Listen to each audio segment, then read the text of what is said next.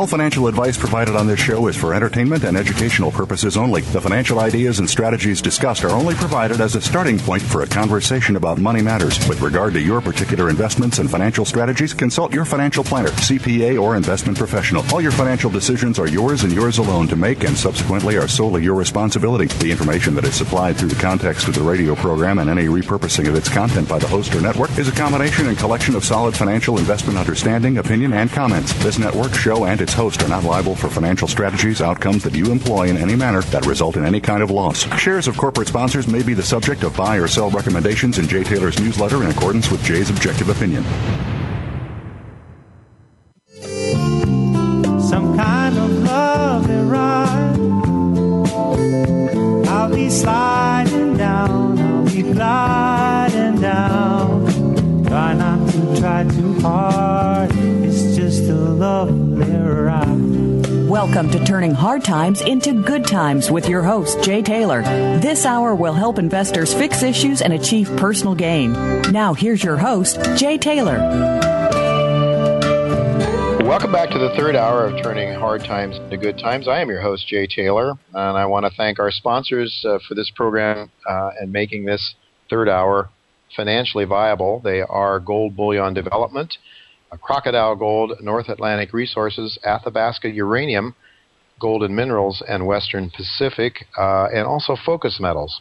Well, I'm really glad to have my partner, one of my two partners, Roger Wiegand, with me today. Chen Lin is not with us today, but Roger is, and we have a few minutes to talk to Roger. Roger, I understand that one of the things you're focused on right now has to do with China and inflation going on in China. Would you care to talk about that for a minute? Well, the interesting thing about it, I mean, we heard various rumors before. The one concrete fact that we did see last year was China came out with their version of the TARP program the first quarter of last year because they saw things slowing down a little bit within their country.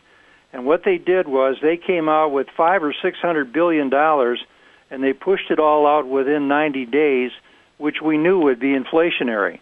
Sure enough, their economy started to pick up again, but one of the first signals that inflation was rampant was the real estate market in Hong Kong, which is enormous and very expensive, shot up in price 90% in the first 90 days.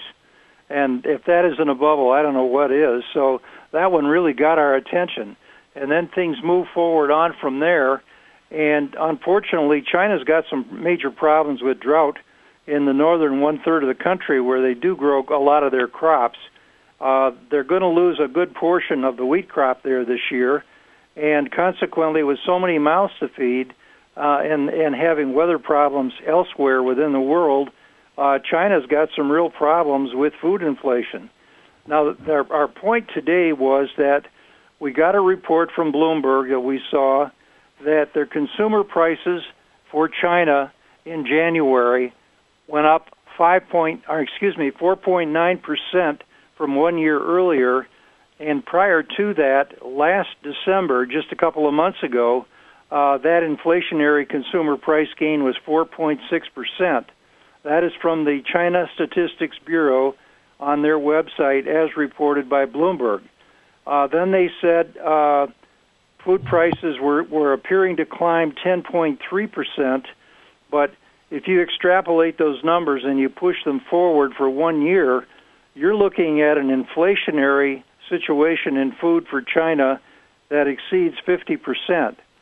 Now, one of the things that came to mind immediately when I saw that was that our friend John Williams at Shadow Stats, his measure of hyperinflation is when inflation does exceed 50%.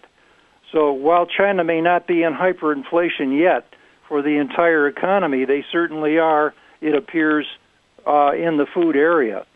The food prices are going up all over the world, and in another report today, the World Bank and the IMF issued another statement in Bloomberg, and they said because of the food prices rising so quickly, they're pushing a lot of poor people into poverty. They did say that since June, the extreme poverty in developing countries pushed 44 million people into a situation where they're struggling to be fed. The World Bank said their food price index jumped 15% between October and January, mostly led by wheat costs, but that gauge is still 3% below the 2008 peak. But at that particular point, that's when they had more than a dozen countries that had food riots. When the price got exceeded where we are today by 3% in the year 2008. So these food prices, Jay, are rising to very dangerous levels, and they're threatening tens of millions of poor people around the world. The people in the United States, I think, take food for granted, because I did see a number a month or two ago that said the average American middle class will spend about 13% of their after-tax income for food. In the poor countries, many of them have to spend more than half of their income for food, and if it keeps going the way it is, that percentage is going to get even worse. So while they're not saying that food prices were the primary cause of all this unrest in Africa and the Middle East, they're saying that this certainly is an aggravating factor. Now, one of the major staples in grains that feeds basically half the world is rice. And the rice prices have just shot up like a rocket. And the lid is still not on rice. The prices can, in fact, go further.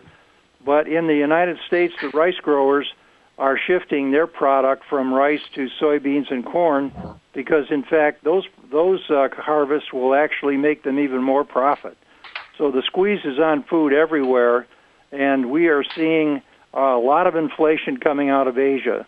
The next thing that happened in China today was they did make an announcement today from the central authority in China that they were going to put out a new policy to show the way they measure inflation. That, to me, of course, was a red flag indicating that it's getting out of control, and somehow they've got to put the lid on it publicly. So this is getting rather interesting.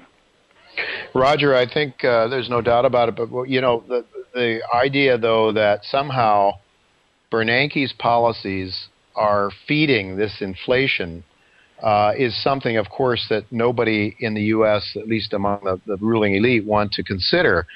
But, I looked at my inflation-deflation watch at the end of last week, Roger, and what I noticed was in that inflation-deflation watch, I have stocks like the S&P 500. I have the Walmart, which is a measure or a proxy for the consumer sector.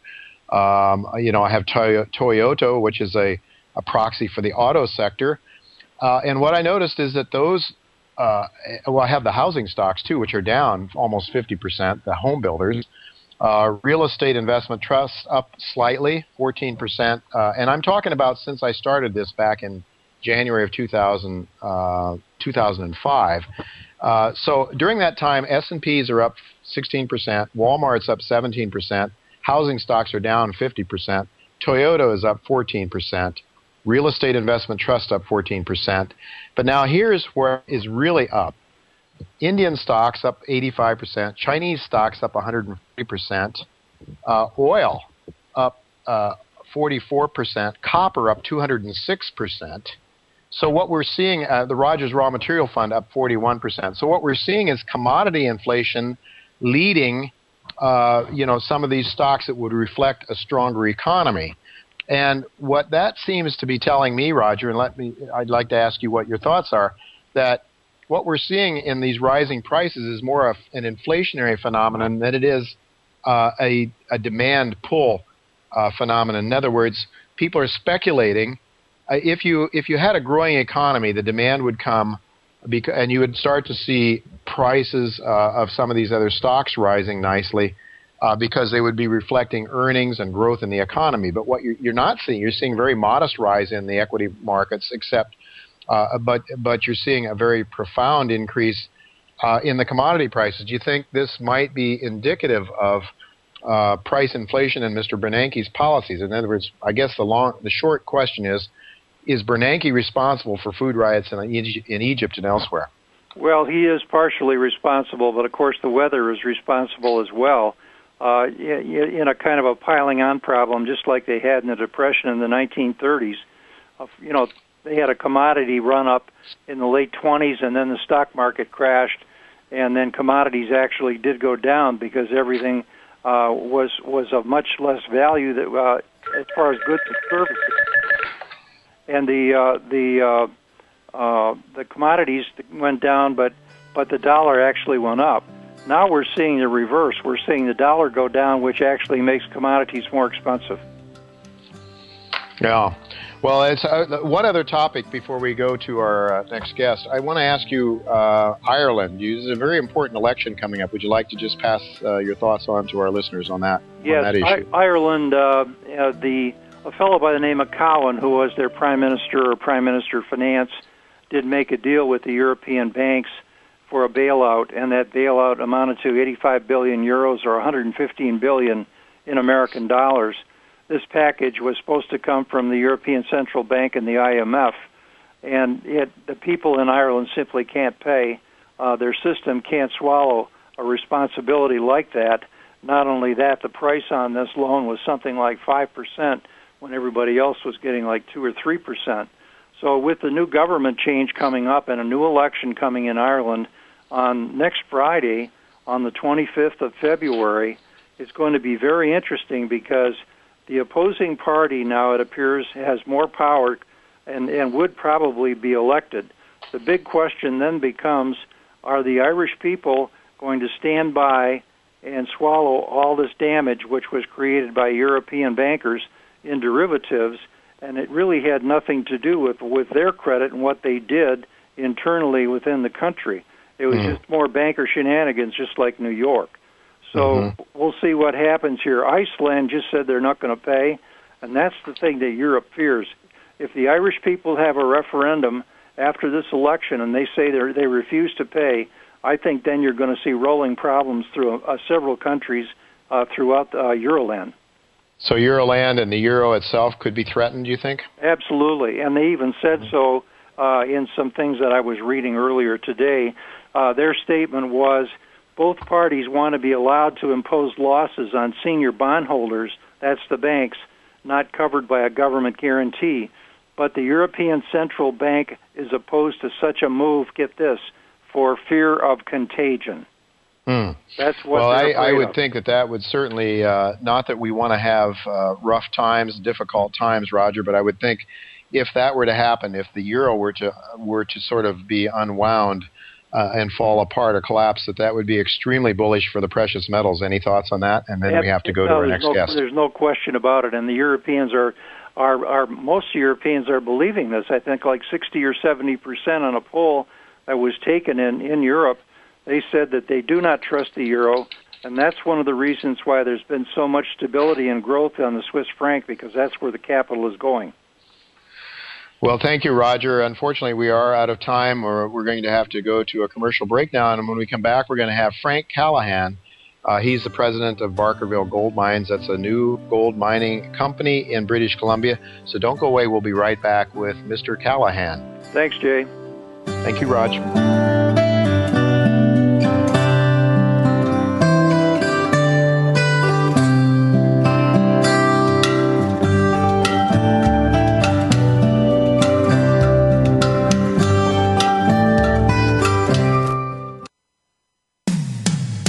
When it comes to business, you'll find the experts here. Voice America Business Network.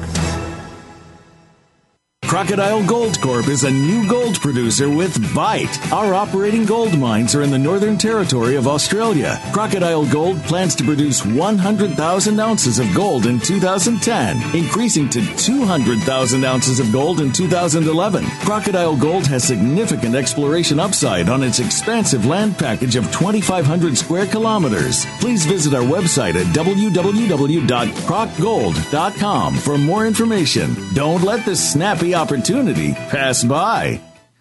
Brigus Gold is a growing gold producer with expected production of about 85,000 ounces of gold this year from its Black Fox mine in the Timmins Gold District in Canada. Next door to Black Fox, Brigus has the exciting Grey Fox Pike River Gold Project. Brigus is also advancing its Goldfields project in Saskatchewan, Canada, and its promising exploration projects in Mexico and the Dominican Republic. All of its gold assets are in low-risk operating jurisdictions. Consider Brigus as your gold investment choice. Brigus is listed on the Amex and TSX under the symbol BRD. Dasha Capital is offering the world's first and only corporate stockpile of rare earth minerals, giving investors the ability to participate in the physical ownership of these critical elements without the associated mining and execution risk. Rare earth elements are used in many industries, from aerospace and automotive to high-tech and green tech. Dasha Capital is listed on the TSX.V in Toronto under the symbol DAC and on the OTCQX in the U.S. under symbol DCHAF. Please visit www.dashacapital.com to learn more. That's DACHAcapital.com. When it comes to business, you'll find the experts here. Voice America Business Network. Welcome to the human race. Some kind of love and ride. I'll be sliding down, I'll be gliding down. Try not to try too hard, it's just a lovely ride. You're listening to Turning Hard Times into Good Times with your host, Jay Taylor. If you have a question or comment about today's show, Jay would love to hear from you at 1-866-472-5790. That's 1-866-472-5790. You can also send an email to jtaylor@miningstocks.com. That's the letter J, Taylor, @miningstocks.com. Now, back to our program. Welcome back to Turning Hard Times into Good Times. I am your host, Jay Taylor, and I'm really pleased to have with me once again Frank Callahan. He's the president and CEO of Barkerville Gold Mines. Barkerville trades on the Toronto Venture Exchange. Well, probably not under the Venture Exchange now. Under the Toronto Exchange, anyway, under BGM is its symbol. Over the counter, it also trades in the U.S. I don't have that symbol in front of me right now, but I know you can buy it over the counter. I have done so in my IRA account. There's 64.4 million shares outstanding. Last I checked, about $1.47, giving it a market cap of still less than $100 million, which I think is pretty remarkable given the progress that this company is making. Well, welcome, Frank, back again to Turning Hard Times into Good Times. Thanks very much, Jay. Good to be back here again. Good to have you on. Now, a quick review of what your gold production reviews. Could you give our listeners, perhaps those that are not familiar with your story, a quick, just a review, or tell them what you're expecting to produce, how many ounces of gold this year, and if perhaps give us an idea of what your cash cost might be this year, and then if you can go down the road a little further. Sure. Okay. We just released some financial news in the last couple of weeks, and I'm going to suggest that we're on track for 50,000 ounces a year. Cash cost in the last quarter that we reported in the quarter was about $600 an ounce for the actual production portion of it itself. That was our first quarter of production. It wasn't a complete quarter. We actually did the first pour on September the 15th, and we actually sent out the first order, I'm going to suggest was in the first or second week of November. But no, things are running really well. You know, oddly enough, last Friday we shipped out another 45 kilos, and things are going. Can't complain. It's really nice to finally be a producer. It's taken us 17 years to get here, and we're projecting that we're going to get our costs down. 500 is really our target, and but our first quarter, to be bringing in $600 an ounce. But the significant part that we actually put out in news is that for the first gold, we actually received $1,423 an ounce, I believe, is what we sort of brought in on it. So that was very, very exciting. Well, congratulations on that. Yeah, $600 sort of sounds like a high cost, and it was a few years ago when you could only get, you couldn't get that for an ounce of gold. But now, $600 cost at $1,400 when you can get $1,400 isn't bad. The margin is pretty respectable. You have an enormous exploration potential there. Talk to our listeners a little bit about that, if you would, Frank. Sure. Well, the belt itself, where we're actually opening up the second mine, and we're hoping to hear something in the next few days from government on starting up the Bonanza Ledge portion, which is an area that we sort of discovered ourselves outside the town of Wells and the town of Barkerville, the company's namesake. We just got permitted to drill some 900 drill holes in that area. It's over a 3-year period. We expect to spend in the neighborhood of about $10 million a year on exploration to define more ounces. So the idea is to actually just pursue finding more ounces, and we've got an area that's about 27 miles long and probably about 5 miles wide that we own outright. And wow. We've announced in the last 4 business days 3 different discoveries with significant grades and width. I mean, in one area we reported yesterday. It was running about 10 grams over 40 feet or something like that. Just have a look here. 75 feet of almost 10-gram material, very, very significant. Then we've got another 55 feet of a couple of grams. Some really high-grade stuff. Some of the stuff was running almost 8 ounces to the ton. So these are areas that we're now going to go. We found them up on surface, and we found some with drilling. And then more significant on Cow Mountain, one of the areas which is about 2 miles away from where we're going to be mining, we come up with a whole different gold and a different rock formation and some really good values to it, too, running about half an ounce to the ton and over good widths. So there's lots of potential. The whole story now is focused on exploration. Find more ounces.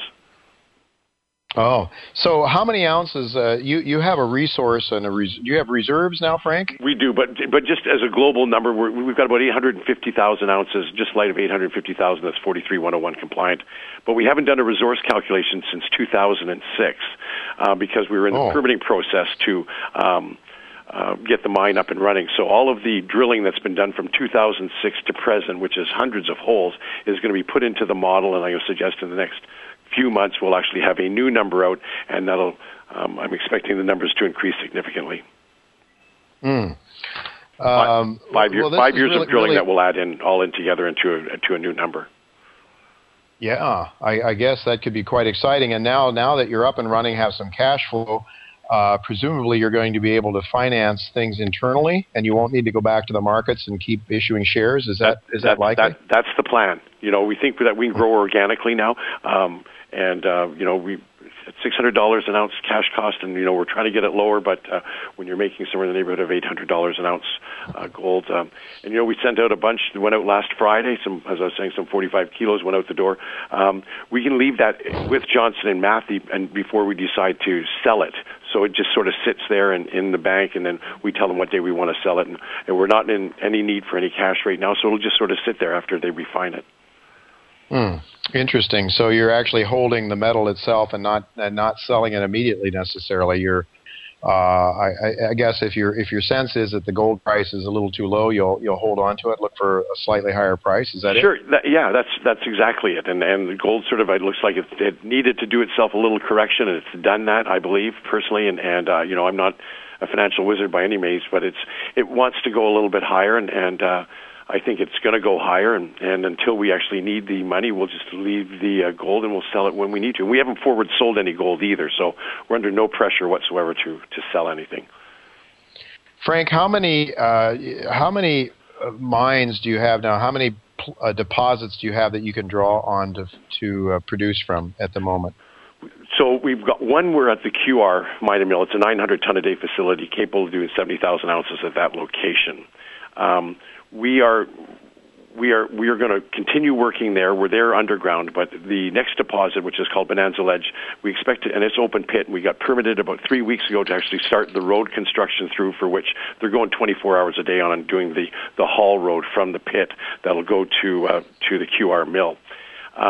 That's the second deposit. The third deposit on Cow Mountain, it used to be 1 million ounces. It's now sitting at somewhere in the neighborhood of about 650,000 ounces. We are going to go and re-drill that. Some of the holes that were put in the early 80s are not deemed compliant holes, so we've got to go twin those, and then at the same time we're drilling deeper on it. So that'll be the third. So we've gone and purchased a second mill, and it's 1,400-ton-a-day mill that was built by Caminco. We're going to increase that to 2,000 tons and move that to the town of Wells and have that, our target is by the end of 2012, have that up and running. So the company is capable at that point of producing in excess of 100,000 ounces a year.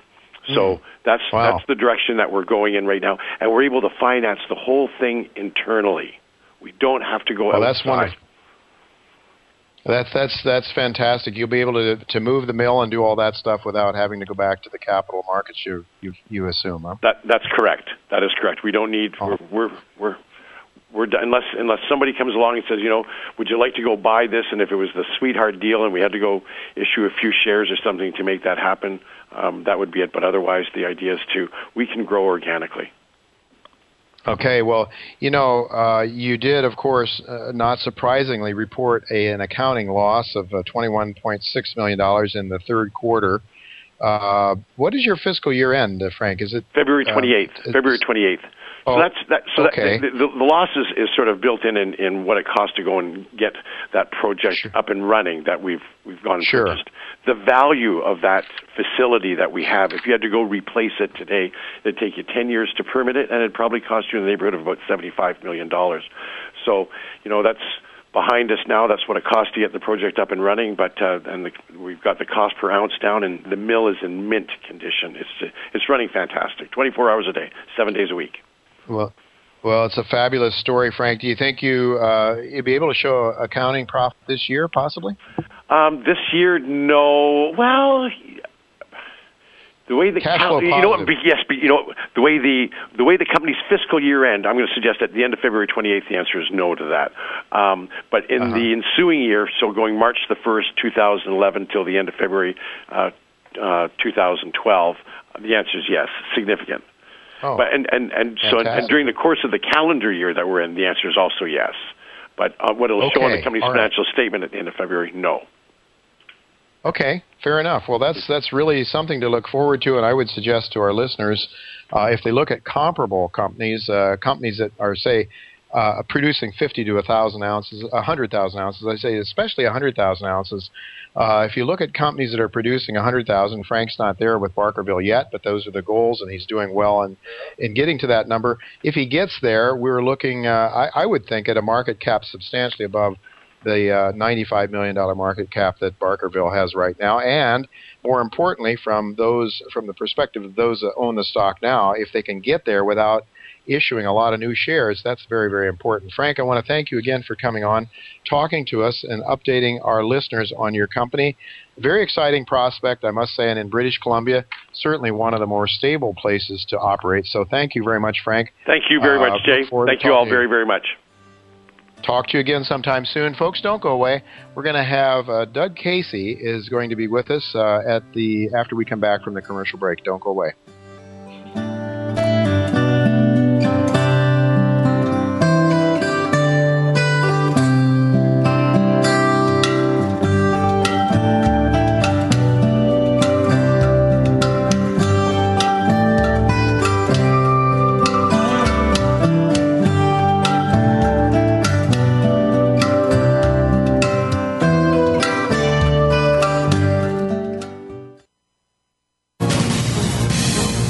America Business Network, the bottom line in business. Barkerville Gold Mines, BGM on the TSX.V, is focused on the exploration and development of its gold projects in the historic Caribou Goldfields in British Columbia. Barkerville's mineral tenure now encompasses over 111,000 hectares, covering the 60-kilometer-long by 20-kilometer-wide geological belt, and includes 7 past-producing mines and 2 of Barkerville's own proposed open-pit mines, currently in the permitting process. Barkerville recently announced the acquisition of the QR mine and 900-ton-per-day QR mill. Barkerville Gold began mining operations in February of 2010 and is expecting to produce 50,000 ounces in its first full year of mining. Crocodile Gold Corp is a new gold producer with Byte. Our operating gold mines are in the Northern Territory of Australia. Crocodile Gold plans to produce 100,000 ounces of gold in 2010, increasing to 200,000 ounces of gold in 2011. Crocodile Gold has significant exploration upside on its expansive land package of 2,500 square kilometers. Please visit our website at www.crocgold.com for more information. Don't let this snappy opportunity pass by. Solid Gold is focused on the exploration and development of its wholly owned Shahuindo Gold Project in Peru. The company is currently undertaking the largest exploration program to date on the property, and with this, expects to continue increasing its current mineral resource. A preliminary assessment was completed last year, highlighting a very positive and economical project, and a bankable feasibility study is currently underway. Don't miss this great opportunity to embark on an emerging gold production story. Visit www.solidin.com to learn more. Brigus Gold is a growing gold producer with expected production of about 85,000 ounces of gold this year from its Black Fox mine in the Timmins Gold District in Canada. Next door to Black Fox, Brigus has the exciting Grey Fox Pike River Gold Project. Brigus is also advancing its Goldfields project in Saskatchewan, Canada, and its promising exploration projects in Mexico and the Dominican Republic. All of its gold assets are in low-risk operating jurisdictions. Consider Brigus as your gold investment choice. Brigus is listed on the Amex and TSX under the symbol BRD. The business community's first choice in Internet Talk Radio. Voice America Business Network. Welcome to the human race. Some kind of love and ride. I'll be sliding down, I'll be gliding down. Try not to try too hard. It's just a lovely ride. You're listening to Turning Hard Times into Good Times with your host, Jay Taylor.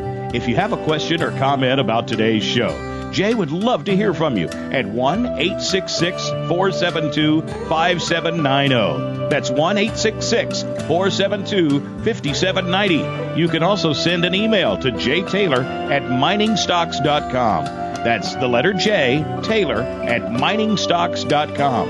Now, back to our program. Welcome back to Turning Hard Times into Good Times. I'm your host, Jay Taylor, and I'm really pleased to have with me once again Doug Casey. I remember Doug, looking up to Doug many, many years ago, both figuratively and literally, because Doug is a lot taller than I, but remember seeing him on national television about the time he was promoting his book. It was a bestseller, the New York Times bestseller list, and the strangest thing was Doug was talking about gold, and it was sort of music to my ears because I was sort of a gold bug back at a time when the term hadn't even before Mr. Dines, the original gold bug, I think, I was a gold bug. And so I remember seeing Doug on Good Morning America or one of those shows several decades ago, and so I've always sort of looked up to Doug, and it's just a real pleasure having you on again, Doug, on Turning Hard Times to Good Times. It's a pleasure to be here again. Well, really good, and you're down there in Argentina now. We were talking to John Rubino a little while ago about this whole inflation and deflation issue. John Rubino is a colleague of James Turk. He's co-authored a book called The Coming Collapse of the Dollar and How to Profit from It. Sounds like a topic that you would be very well capable of talking about, and I know you are, and you talk about it all the time. We have a listener to this show has written to us, and he said, I believe in the Minsky economic model and believe we will have a currency crisis within the next few years, although it would appear that the euro might be the first currency to fail.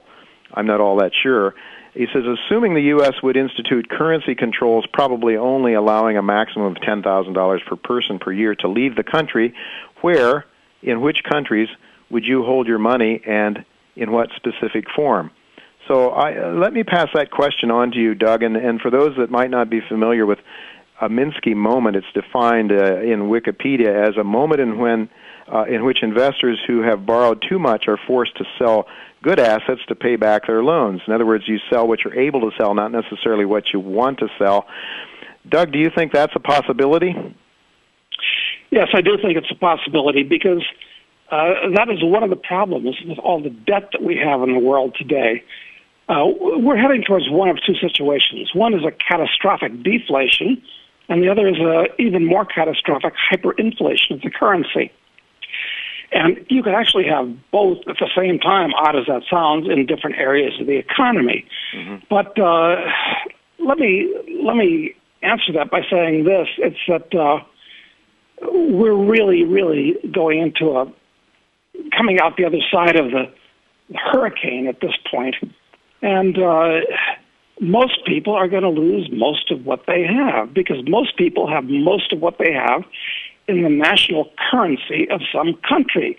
And all of these governments with their central banks are creating trillions of these currency units. Now, which one should you be in? Well, I don't like the euro because if the U.S. dollar is an IOU nothing on the part of a bankrupt government, the euro is a who owes you nothing on the part of a bunch of bankrupt governments. Mm-hmm. All these currencies eventually are going to reach their intrinsic value, which is not very high. I really suggest that you build a significant position in gold and silver, the metals. And I hate to say that, Jay, because they're no longer cheap today, but they're still the best place to be as far as I can tell. Mm-hmm. Well, as Richard Russell points out all the time, you don't necessarily buy those metals to make money, although you could have gained wealth if you were if you were early in this game, no doubt about it, and a lot of us have done well. But you buy it because it's real money. It will preserve your wealth as much as anything, right? It's not going to dry up and blow away, which is what's going to happen to the dollar in the future. So, absolutely right. And I agree with Jim Turk. Turk, as you know, is of the opinion that gold is headed for 8,000 per ounce in the next few years. I don't think that's out of the question at all. Well, when you think about it, they're creating endless amounts of currency, and I like Ian McAvity's. I like to quote him something he wrote in his newsletter: "A barrel of oil is a barrel of oil. An ounce of gold is an ounce of gold. What is the dollar?" So we're used to measuring everything in the dollar, which is really a very silly unit of measure, isn't it? And we might do better to start saying, what will an ounce of gold buy, and look at it in those terms. That is exactly the way I see things. That's quite correct. But that is an extreme minority view among the average among Americans. Your listeners will hopefully be among those that will be protected from this hurricane. All right, we want to talk about protection of a hurricane. This hurricane, we talked to John Rubino earlier. We tied a lot of the discontent in Egypt and elsewhere to rising food costs that we think is, definitely attached to Mr. Bernanke's easy money policies around the world, the chaos that is being created everywhere. It's hard for us to imagine that happening in America, where I've lived here in New York now for a number of decades. But, it's not out of the question. Doug, you have given a lot of thought to geographical diversification. You have a New Zealand, I believe. You have a place in Argentina, in the U.S. and elsewhere. But you talked to us a little bit about Argentina, and you talked to us about Argentina the last time we talked to you. But tell us, again, if you would, why you think Argentina might be one of the better bets among diverse places that you might look to put your money. Well, Jay, as you know, I've been to 175 countries, most of them numerous times, and I've lived in 12 countries. And Argentina seems like a strange choice to a lot of people because they've all heard about Juan Perón, they watched the movie Evita, they know that this country serially destroys its currency, and it's got a goofy government. Okay, that's all true. But the reason I selected Argentina out of all these countries that I've been to is because it has a lot of advantages. Culturally, it's extremely civilized. It's much more European than Europe. But unlike Europe, it doesn't have the demographic problems. It doesn't have the ethnic problems. It is a huge, wide-open country where most of the population is centered in the capital of Buenos Aires. and the rest of it is very beautiful, and you can drive for hours at high rates of speed without even seeing another car. At the same time, it's technologically as advanced with the internet and so forth as you might wish, and the cost of living is quite low. So these things all add up to me. Well, Doug, I'm very excited about an event that you have coming up in a little town called Cafayate. Correct me if I'm not pronouncing it correctly. But Cafayate is a town. You don't sound like a Porteño, Jay, but that's close enough. Say again. You don't sound like a Porteño, which is what you call a resident of Buenos Aires. But it's close enough. Okay. All right. So it's a town, I understand, of about 10,000 people, but you are involved with some other people in a development there, and I'm really looking forward to coming down there in a couple of weeks to learn more about what you're doing down there. Could you talk to our listeners a little bit about what you are doing and you and your friends are building down in Argentina? Well, actually, a lot of people may have read Atlas Shrugged, and everybody knows about Galt's Gulch. And for years, I was hoping somebody had put a Galt's Gulch together, and I could have saved myself a lot of time and trouble by moving there. But as it turns out, with so many things, you have to do it yourself if you want it done right.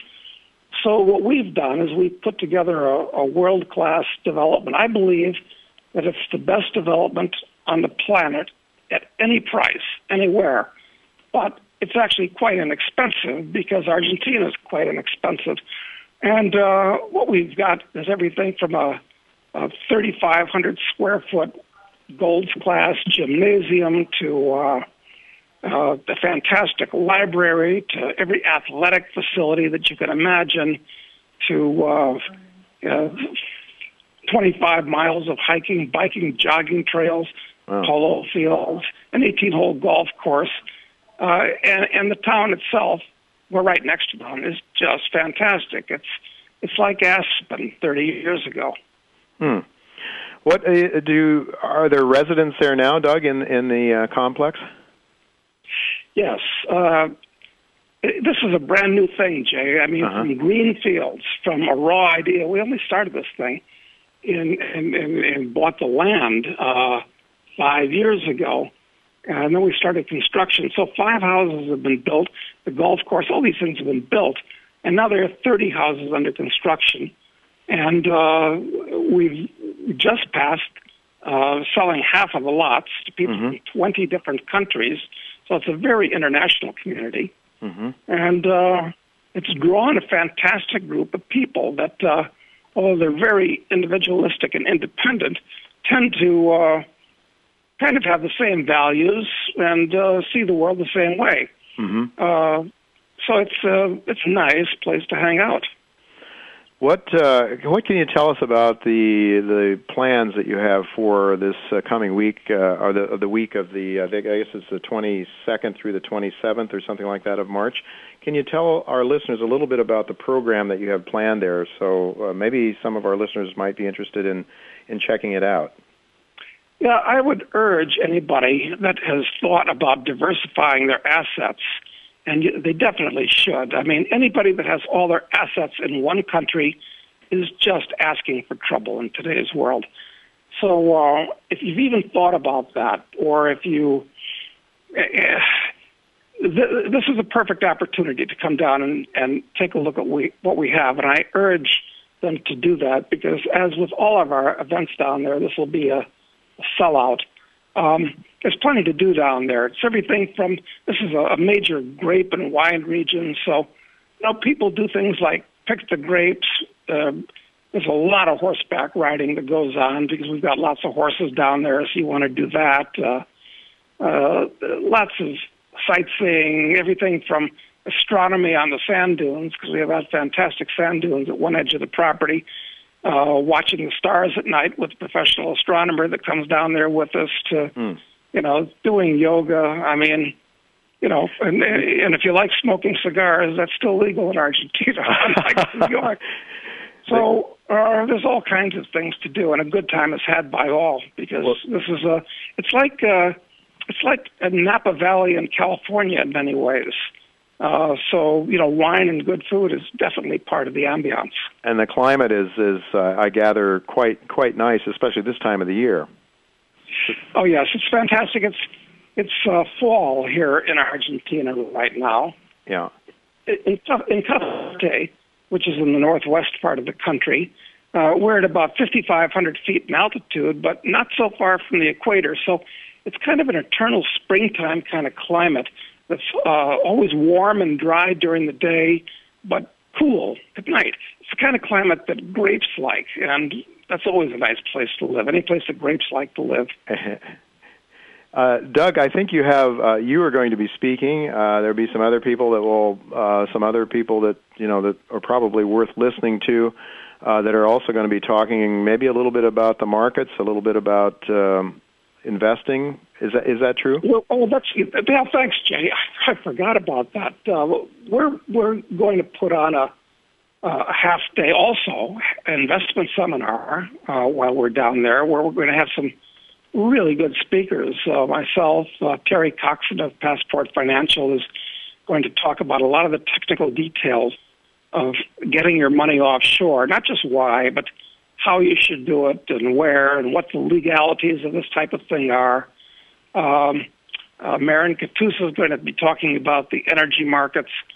No, it's going to be a fantastic event. I really urge anybody to take advantage of this opportunity, because I think the foreign exchange controls are on their way in the United States. And if you don't act now, you might find that it's too late to act. Yeah. You're going to be caught like a lobster in a trap. Yeah. Well, I certainly fear that. We talked about it with John Rubino a little earlier, the likelihood of capital controls, and we certainly have seen it in my lifetime and yours as well. I can remember in the 70s there was some of that going on. And it's not unprecedented at all. In fact, I think what has been unprecedented has been, up to a certain point at least, the sort of relative freedom that we enjoyed in the United States, until I would say beginning in the Roosevelt years, perhaps, we started seeing decline in the freedoms and the free markets, and it is just really moving very, very rapidly towards tyranny in my view in the United States. And it's a sort of a heresy to say that, sitting here in New York, I suppose, and benefiting from the financial markets and the economy, because we have this great parasitic machinery called Wall Street, which basically feeds off the government subsidies and government programs, which I think these guys are in bed together, and they're all sort of taking care of it. So some of us that live here in New York sort of benefit. The Midwest, where I'm from, those people have been suffering a long time. It's easy for me to see how things are heading in the wrong direction, Doug, and I think that the wisest thing to do is to think outside of the box and to diversify, not only with your investments, but geographically. I think what you're advising people to do is really good advice. I hope that we'll have some of our listeners joining me and you and other people down there. And I would urge people to go to the website. Tell us again where that is, Doug, so people can follow up. Yes. I want to make this simple. I'm trying to think. Jay, do you remember by any chance which website we ought to? Yeah, I think I can find it, Doug. Travel. Is it lec.com.ar? Oh, I hit the wrong button. Hold on just a second. I'll have it in a second here. Travel and lodging, Cafe.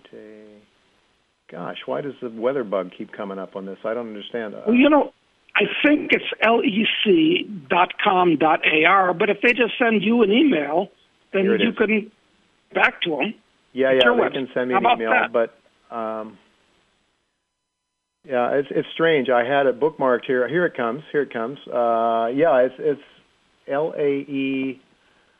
They can send me an email. Definitely send it, or send an email to questionsfortaylor.com. And by the way, that leads me to suggest to all of you that if you have questions for Doug or anyone else, to send an email to questionsfor4Taylor at gmail.com, and we'll pass on to you the website. It's it's a little bit difficult for me since my Spanish is non-existent to pronounce this, but it's LAESTANCIAD Cafeete. Anyway, I think the best advice is to send that email. We'll connect you, and or Google. I'm joining. Yeah. So very good, Doug. Well, thanks for being with us again. Folks, don't go away. Actually, we're going to have to say go away and come back next week because we are out of time, unfortunately. And we don't have a guest scheduled for next week, but please do send us an email to questions, the number 4, Taylor, at gmail.com, and we will put you on the mailing list, and we will also tell you where you can get in touch with Doug Casey and his wonderful program he's got going on down there in Argentina.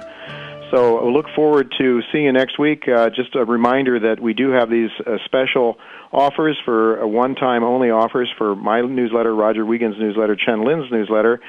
Also, just want to thank those who made this show logistically possible, starting with my senior executive producer, Tacey Trump, Ruben Colombe, my operations manager, Justin Jackman, my engineer. Thanks to all of you for making this show possible. Thanks to each of you for listening to making this show the number 1 show on the Voice America Business Channel. Until next week, goodbye, and God's blessings to you.